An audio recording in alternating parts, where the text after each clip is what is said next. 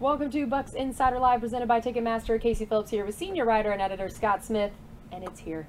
The regular season of football is here. I'm glad you told me. Yeah, you would have forgotten otherwise, I'm sure. You haven't been writing about it or thinking about it at all. But tonight, football is back. It's not the Bucs, but it's back. And this Sunday, Bucs football is back. I'm so excited, and I just feel like there's been so many interesting things about this team and this roster after a couple years of where it was stayed very the same. Kept the gang together. Yes, that it was, for us, sometimes even hard of like, well, everybody already knows all these people, coming up with some of these storylines, and now there's so many interesting individuals and position groups and things to talk about.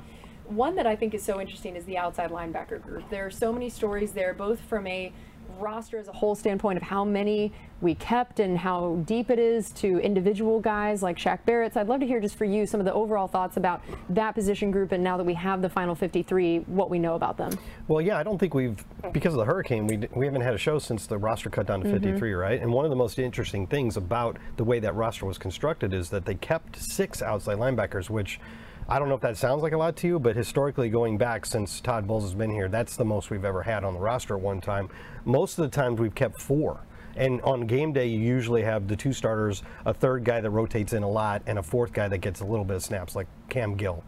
But 6 just indicates how much talent. They weren't kidding all during August when they said, we've just got so much talent that this position is going to be hard to cut down. And you don't want to let good pass rushers leave the building. Right. That's why you keep a guy who was a tryout player in May, like Marquise Watts, on the active roster, because you don't want to subject him to waivers. Like, let's say maybe we can try to put him on the practice squad.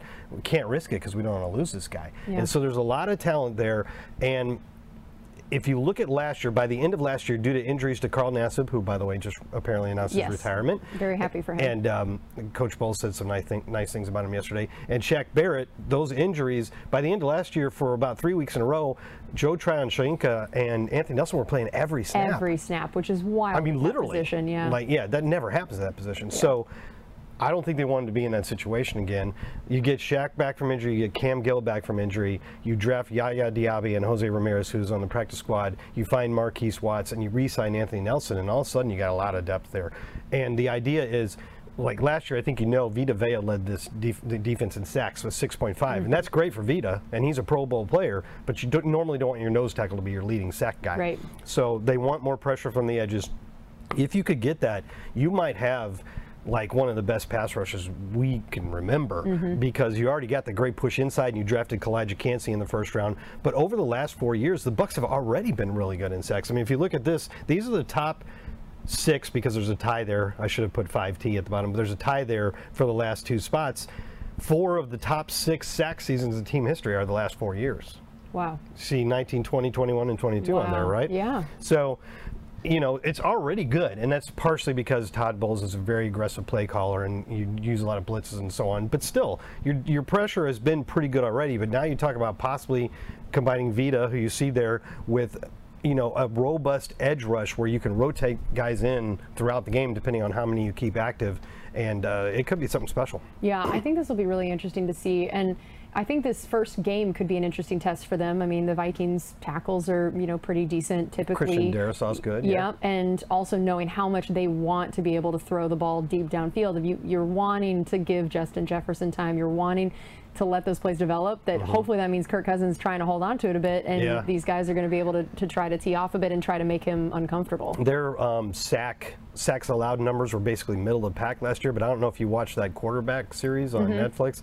Kirk Cousins was one of them, obviously. Took some beatings. Feels like most of his story was about how beat up he was and how many times he got hit all year. So I don't know. Maybe there's some opportunity there. Yeah. So, all right. Also, I know that one area we want to talk about is the run defense in particular, and versus Minnesota. It's easy to talk about Justin Jefferson and some of their passing attacks and everything, Hawkinson. But now they've lost Dalvin Cook. It's going to look very different for them. And so what are some of the things that you feel like this team is going to have to do to focus on outside of some of that passing attack? Just yesterday, our defenders, I think Antoine Winfield was talking about how stopping the run is their #1 priority, and everybody's been talking all last month about how they really need to get back to where this defense was from 2019 to 21, when over that period I think they finished first, and third in the league in run defense. Last year it slipped to the middle of the pack. middle of the pack isn't the end of the world, but it's not what we're known for here. Yep. They want to get back to that, and so you want to get off to a nice start. And yeah, the Vikings don't have Dalvin Cook anymore, but as anybody who plays fantasy football knows, every time Dalvin Cook has missed a game in the last 4 or 5 years, Alexander Mattison has stepped right in and been really good, really productive. And if you look at this, he's made 6 starts. All those were because Dalvin Cook was hurt. Look at his averages in those 6 starts. I mean, that's pretty good. 115.5 yards from scrimmage and basically a touchdown every game. He's got 5 in 6 games. Also catches the ball about 4 times a game. This is a very productive player. So when you talk about the Bucs wanting to get off to a good start in terms of run defense, you talk about, can they slow down Alexander Mattison?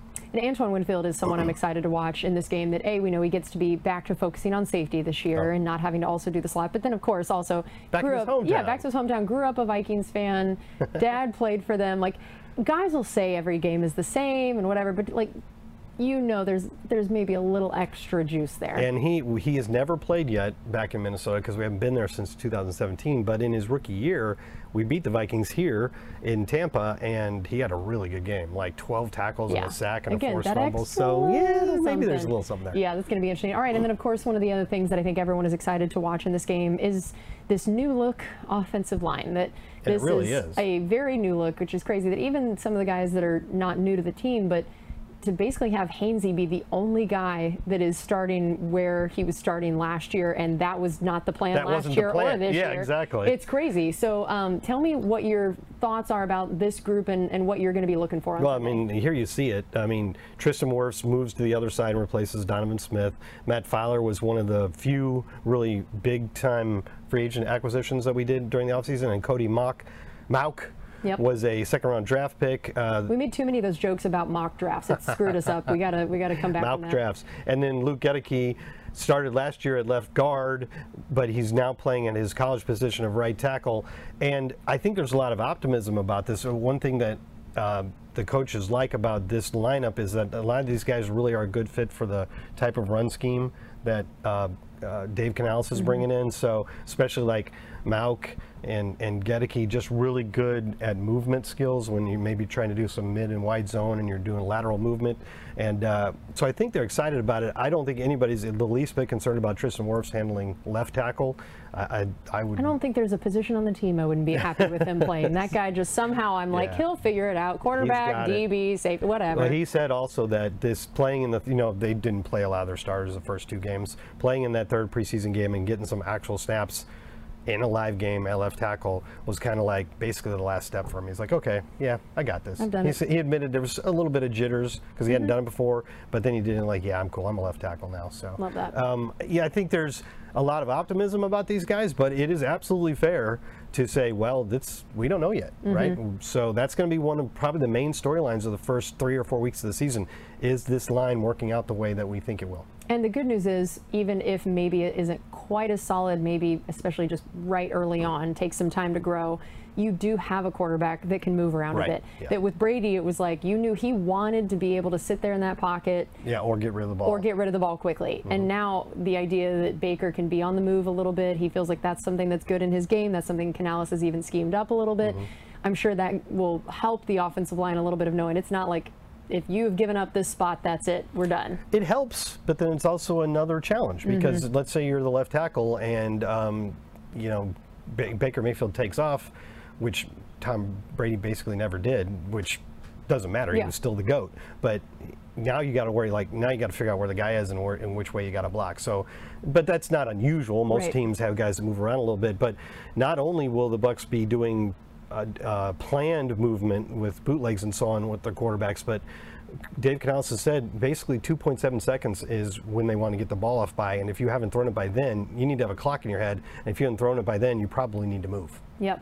Get outside and either scramble or buy time and do scramble drills. Yeah, it'll be fun to watch the new Canales offense. We know they don't pull out all the stops in preseason, so it was very vanilla the first 2 games, and then the 3rd game they cracked open that playbook just a little bit. And it was cool to hear Baker talk about that. He's like, because in that 3rd game, he had 1 drive. He only threw 1 pass in the first drive. It was a 3-and-out. Second drive was a great drive, 6 for 6 and touchdown. And then he came out, and Kyle Trask got his first drive, and it was an awesome 94-yard touchdown drive with a good mix of plays. And Baker was like, it was really cool to see Dave get in a groove play calling. That's great. You know, it's his first time play calling, so it is cool to see that happen, and it's cool to see what this offense could be. Yeah, that's going to be fun. All right, that's going to do it for us on this edition of Bucs Insider Live. Thanks so much for joining us. We'll be back here next week to talk about that first game against Minnesota.